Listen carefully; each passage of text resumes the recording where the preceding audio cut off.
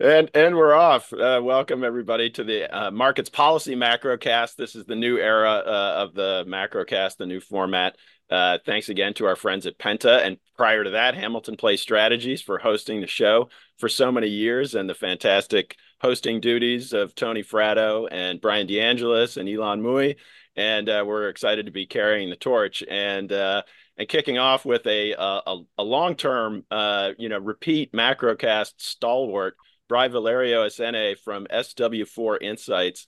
And let's dive right in. Brai, this week really featured the inflation data. It was sort of the third in the trio of big major inflation numbers. This one being the Fed's preferred metric, the core PCE price index. And drum roll, please. What did you see in the numbers, and how do you think it changes, if anything, if at all, the outlook that you have for the Fed? Well, so I mean, I'm curious. Obviously, you guys will chime in, but on the one hand, given I guess the uptick, the surprise uptick we saw for the January CPI, I think folks were a bit more primed this time around for this number to be, a little towards the higher side, and I think it confirmed a lot of chatter you saw amongst the Fed officials preaching patience and making it very clear that they were nowhere near to even beginning the discussion about the discussion about the discussion to about when they were going to do that first rate hike. I think you saw Phil Jefferson, Lisa, I think Lisa Cook also spoke last week. I think about a bunch of governors spoke last week, and they all had the same theme of like, where we want to see a bit more evidence, a bit more certainty around inflation numbers before we begin to even contemplate changing course on monetary policy. My one question and my one area of not confusion, maybe that's the right word, is that as we know, a lot of companies in January raise their prices, right? It's that like beginning of the year, January price hike. And so I wonder how much of this, both in the CPI and the PCE, is a result of that versus more entrenched, stubborn inflation. Yeah, just remembering, talking to the BLS people back in the day, both January is hard for everything. So for the jobs number, it's really hard. We actually lose 1 million jobs, so they have to seasonally adjust it to make it look normal. And then the same with prices. Though, Brad, did you see the story about the BLS sending an email to their super data users saying that maybe there was something weird in the data in January, and then they kind of pulled it? This was a couple days ago. So So I saw a headline, but I didn't chase it down. But do you have more info? So the email said that there was something about the housing component in January, and there would be future communication. And then the press got it, and they kind of haven't said anything more. But so much of what the January price increase was heavily related to the housing market, and we Mhm. know that the BLS data is very much lagging the real time data. So I don't know what it is, but it seems like maybe they're trying to do something to with the housing measurements that seem to be not fully reflecting the reality that we're seeing on the ground. Well, I mean, as I think you guys have seen since we entered this quote unquote inflation crisis, there have been a lot of criticisms aimed at, I think, CPI in particular and how Yeah. it measures housing inflation. I think there's a lot of belief out there that it's lagging too much what's really happening on the ground, and it's not capturing quickly enough the changes in rent. And you hear a lot of times, both when Fed officials speak and other influential, what I call economic thought leaders speak, that they claim they're seeing rents going down and it's not being captured in the CPI. So it could be that the BLS is attempting to play catch up here and maybe tweak how they're calculating this to more accurately reflect what's actually happening on the ground in rental data. But like you said, I guess until they release something, it's all Yeah, we speculation. don't know. And the scenario that worries me for the Fed, especially in terms of communications, is because we know the housing is going to come down because it's old data and it's rolling averages. But the February super core numbers were the highest we've had, kind of in a year. So the super Mm. core takes out everything. Not really. It takes out food and energy, but it also takes out that housing component. and those we're seeing kind of accelerating, and a lot of that has to do with goods not no longer deflating. Goods are kind of either flat or starting to go up, and especially now in February, we're starting to see the reality of the Red Sea shipping constraints seep its way through into the supply chain, and it looks like it's seeping its way into the consumer prices. I have a client who is a medical device manufacturer, and they export and import from all over the world. And we've been having conversations since the beginning of the year around the issue in the Red Sea because some of their stuff, which is coming from Asia, is routed through there, and they have already started sounding the alarm about delays that they're seeing. That stuff that should have taken a week to arrive is now taking 2 weeks. And his prediction, is the president of the company that I'm speaking about, his prediction was by end of Q1, you'd see things really come to a head.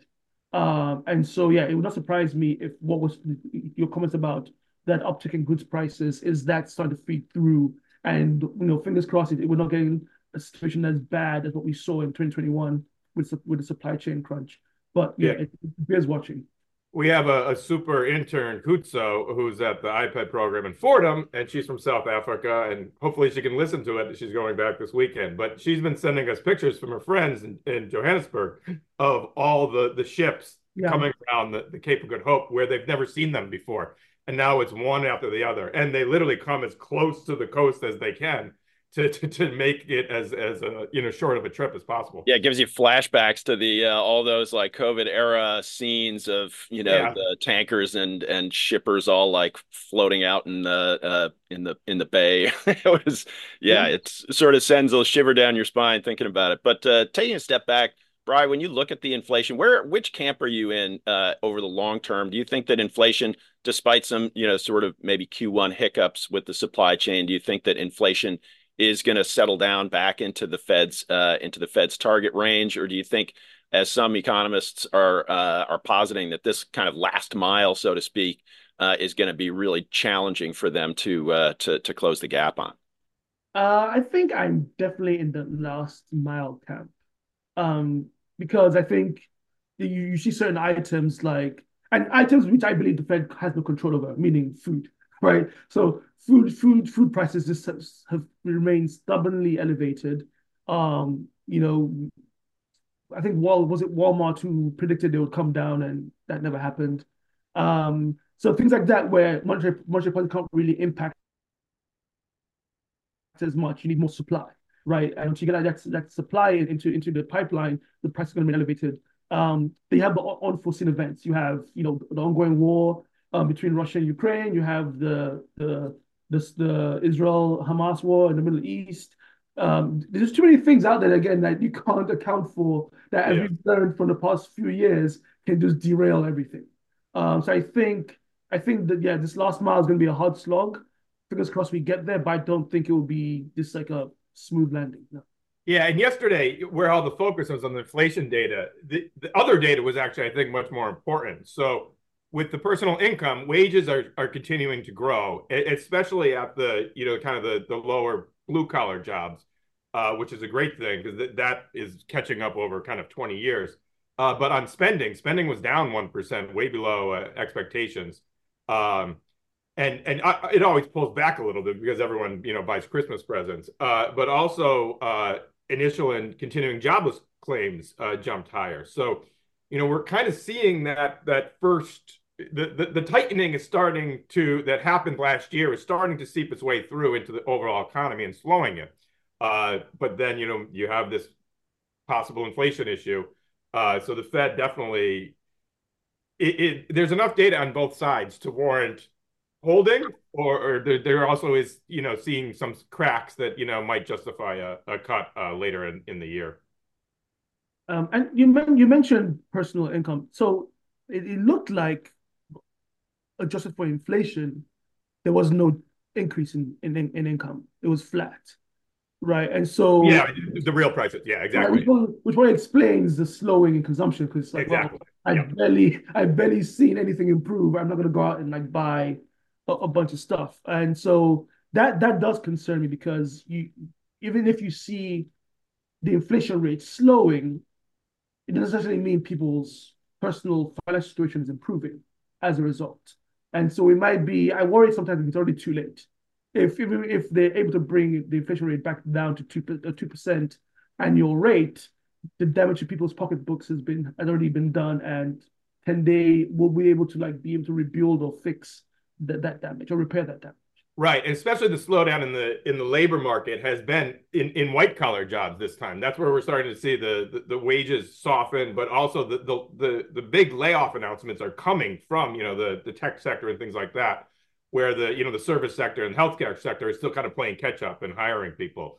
But obviously, someone who makes more money is able to spend more money, and that goes all into the total pot. And we're seeing a pretty the data yesterday in terms of spending, that was a pretty significant slowdown. Yeah. And the first thing I'll say on this is that even if I've said this before the market goes, because you have a little commie hidden in me, somebody that comes out now and interact. But even with a 2% inflation rate, yeah, it's on top of all the 9%, 10% we've had to this point. That is such an important point. Yeah. It's a cumulative price increase. It's not just we're down to the price rates of 2019. It's right. A whole nother ballgame we're in right now. And a lot of people, the price of milk is still 15% higher, even though it's not going up as much anymore. It's still 15% higher than it was a couple of years ago. And I think that's where a lot of not even just political, but when you see the consumer, surveys where the consumer just isn't all that optimistic, even though if you just looked at the data, you'd be like, everyone's got a job and inflation's coming down. What are you complaining about? Yeah. Well, that sort of plays into the view right now in the markets. If there's a slowdown coming, tell that to the stock market right now. Of course, it's skewed to some extent by the outsized gains in tech, which, and Nvidia and that sort of thing, which are their own story. They're less leveraged to the, overall sort of growth outlook for the U.S. And we invented this new thing, AI, that is really taking a hold. Right. But it seeps into the economy. That's a whole new, evolution. Yeah. The more economically sensitive, like the mid cap, like Russell 2000, that sort of stuff, is underperforming, but still performing pretty strong. It certainly doesn't look like a recession is coming. Stocks are always the last to know, but you look at the bond market, and aside from that nagging inversion of the yield curve, the levels of there's really nothing in there that is that's flashing a warning signal. Do you think that there's a sort of false sense of security, Brai, about this soft landing, and that it sounds like from what you're saying you're a little more negative on the outlook for the economy? Do you think that a recession is a significant risk over the coming quarters?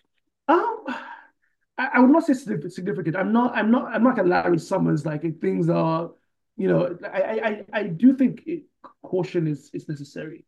I think there's a tendency, especially within the markets, where you might have people who are fairly, I say young, young is a relative word, and they were not around for the pre-08 low interest rate, higher interest rate environment. They're used to low rates all the time, and so anytime they hear one bit of positive Fed data, one bit of positive Fed commentary, they just go and they rush in, purely because, again, similar to what happened with the 07 housing market crash, in terms of there's things bubbling underneath the surface that are not always apparent in the broad aggregate data.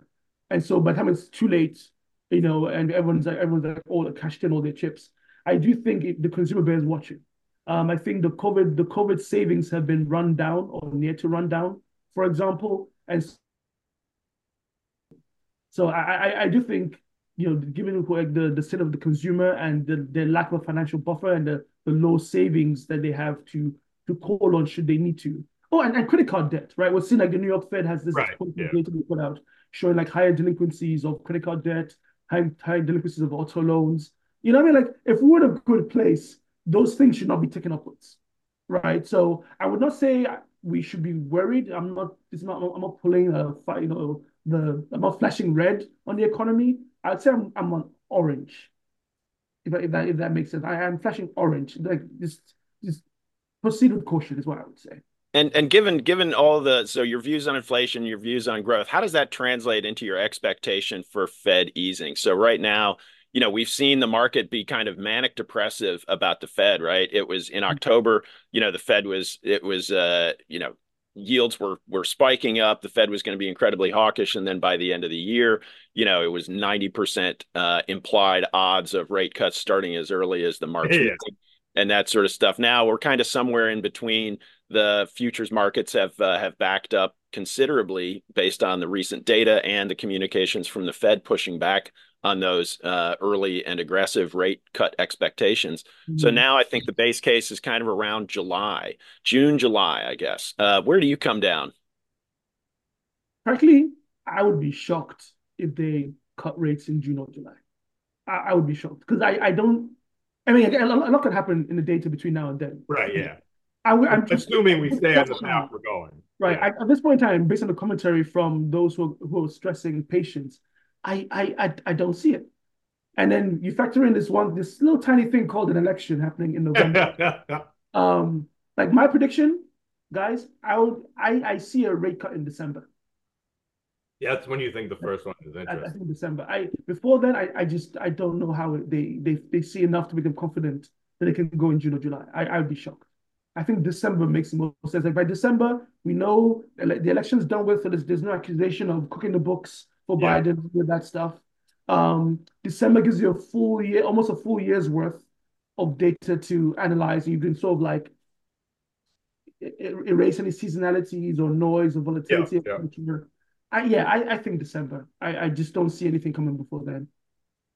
It's going to be if the economies we just haven't seen in this post global financial crisis era, we haven't really seen a meaningful slowdown in the US economy that hasn't been met with significant Fed easing. Is that a correct statement? I mean, the sort of knee-jerk reaction is if growth is coming down, the Fed is going to be there to ride to the rescue of the economy. And this sounds like a very different formulation. If we do get that sort of sticky inflation dynamic through the coming quarters, and we get consumers tiring out progressively, just after after all the savings got burned down and the sort of body blows of high prices, and we do have that whiff of stagflation coming through, and the Fed still denying markets the rate cuts that we know that they'll be braying for under that kind of conditions. That's a challenging time for risk assets, it seems. Yeah, because in the past they never had to worry about the inflation mandate. It was always, at or below 2%. So if growth slowed, why not cut, right? Yeah, look back at 2019. Yeah, exactly. That's a The perfect example. Yeah, the Fed was cutting rates because Trump started a trade war with China, and they said, well, what the heck, he's yelling at us, and we have justification for it. You go back and look at the economic data, and it certainly doesn't scream, need for aggressive rate Aggressive cuts. cuts. Yeah. But that's what they did, and they did it as a preemptory measure, a sort of prophylactic measure to insulate the economy from a trade fight that was an executive decision. So very, very interesting time. And so you alluded to politics. So I know we're coming toward the end of the show, but when you think of the when you think of the Fed and their attempt to try to stay out of the political spotlight, it's going to be hard over the coming year over the coming months and perhaps the coming years. Former President Trump showed himself to not be shy about editorializing on Mhm. the Fed. How do you think that the campaign and the campaign rhetoric and some of the platforms that the candidates will be putting out there, how do you think that the Fed will try to bob and weave from those? Well, I think oddly enough, normally I would say yes, the Fed should be worried about being like the target of a lot of ire and campaign attacks. But weirdly enough, I think a lot of the ire around inflation is aimed at companies. I think there is a strong narrative out there that companies are taking advantage of the situation to like raise prices, claiming supply chain or claiming higher costs. And so it seems like that's where a lot of the attacks have been aimed so far is predatory organizations, corporations, etc., who are hiking up prices. You saw, I think Wendy's is going to do surge pricing, or Yeah, sorry, that was a public dynamic relations pricing. I thought disaster. dynamic pricing. Yeah. So I think oddly enough, this might be the one time where the Fed is not the being seen as a culprit behind the price concerns. It's more companies. In terms of the rates and interest rates themselves and the impact that's having on the housing market, again, I do feel like the Fed is not necessarily getting the same level of political blowback it would have otherwise because, well, two things. In 2021, a lot of people bought a home. So those who could are happy. No one's worried about high interest rates because they already have their house. Those who can't afford it, Yeah. meaning mostly younger folks or lower income folks, don't have the same political voice that millennials and those older and wealthier do. It sounds very callous to say it, frame it that way, but that's the reality of it. Is that True, yeah. Been those true who for 100 years. yeah, exactly. And so I think that's why I don't see the Fed as much of a campaign issue as it would have been in the previous era. Gotcha. And the upcoming Fed meeting is March 20. The decision's on March 20th. If you were in the audience, what are some questions that you would try to nail Fed Chair Powell with if you were trying to play stump the Fed chair? Oh, that's a good one. I think it goes back to what we started this conversation with and what Brendan alluded to with his question about the BLS potential revisions. I think potential revisions to the housing component of the CPI. It's just Yeah. And even beyond that, we get just the annual CPI right. revisions, which could be large. Yeah. There was a time, if you remember this, when the Fed said, "Oh, we're not just looking because it was during like the pandemic influence period," where they said, "We're not looking at just government data. We're also going to use alternative data to Yeah. build out a fuller picture of what's happening in the economy."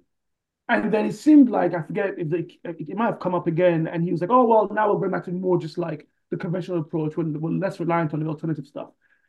My question would be, given what everyone knows to be the inherent flaws in both the CPI, PCE, and BLS jobs report data, should the Fed rely on them as much for its monetary policy as opposed to using more real-time, faster alternative sources of both numerical and qualitative data to inform its monetary decisions?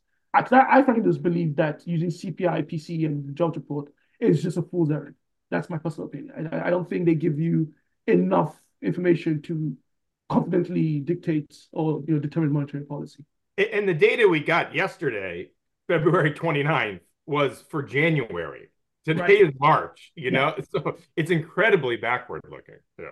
I can't believe it's March already. My gosh. I know. It's just like Brai, it's always great pleasure to have you on. Insightful and clear thinking. It's terrific. And so now I'll let you guys close by fighting about soccer. well, my team is not doing very well right now, so I don't really have a leg to stand on. It's I think Liverpool kids stole a cup from you. You could have saved the season with the Carabao, but yeah. But I will say this actually. Thank you, John. I appreciate this. I appreciate the opportunity to make it. So, as as Warren Buffett says all the time, like you have to invest in the long term. It's not about short term. You have to like put your money in with the long term view. I like to believe that all the kids that the Chelsea owners have expensively accumulated over the past season or two will, in the long term, pay dividends for the fans. That's my hope and belief. Excellent. I'll end on Wendy's actually missed a great opportunity. When I saw the headline, I thought it was genius, but they only took it halfway. They were they were only raising prices. There's a bar in Barcelona that has a stock ticker, and depending on supply and demand, like the prices of tequila shots can be like 25 cents, and then you want to buy it. So if Wendy's had done full market pricing, where I can get a chili for 50 cents, I've been all in on that, and people would have gone. But if you're only going to charge more, then everyone's going to get really mad. From a communications point of view, that was a massive own goal. The headline that says surge pricing, no one likes surge pricing. Everybody hates surge pricing. Yes, it's especially now when everyone's word. mad about higher prices. You're gonna Lead with higher prices. Yeah, come on, Wendy's. All right. Well, that's our show. Next week we've got jobs. It's jobs. February jobs. The big Yeah. big deal. Despite the fact that Bry pours cold water on the on the significance of it, it's still going to be a big drum roll. So thanks again to Brai Valerio-Esene from SW4 Insights for joining us on our inaugural episode of the Markets Policy Macrocast, our new format, our new era. And thanks everybody for listening. Thank you. Thanks for having me.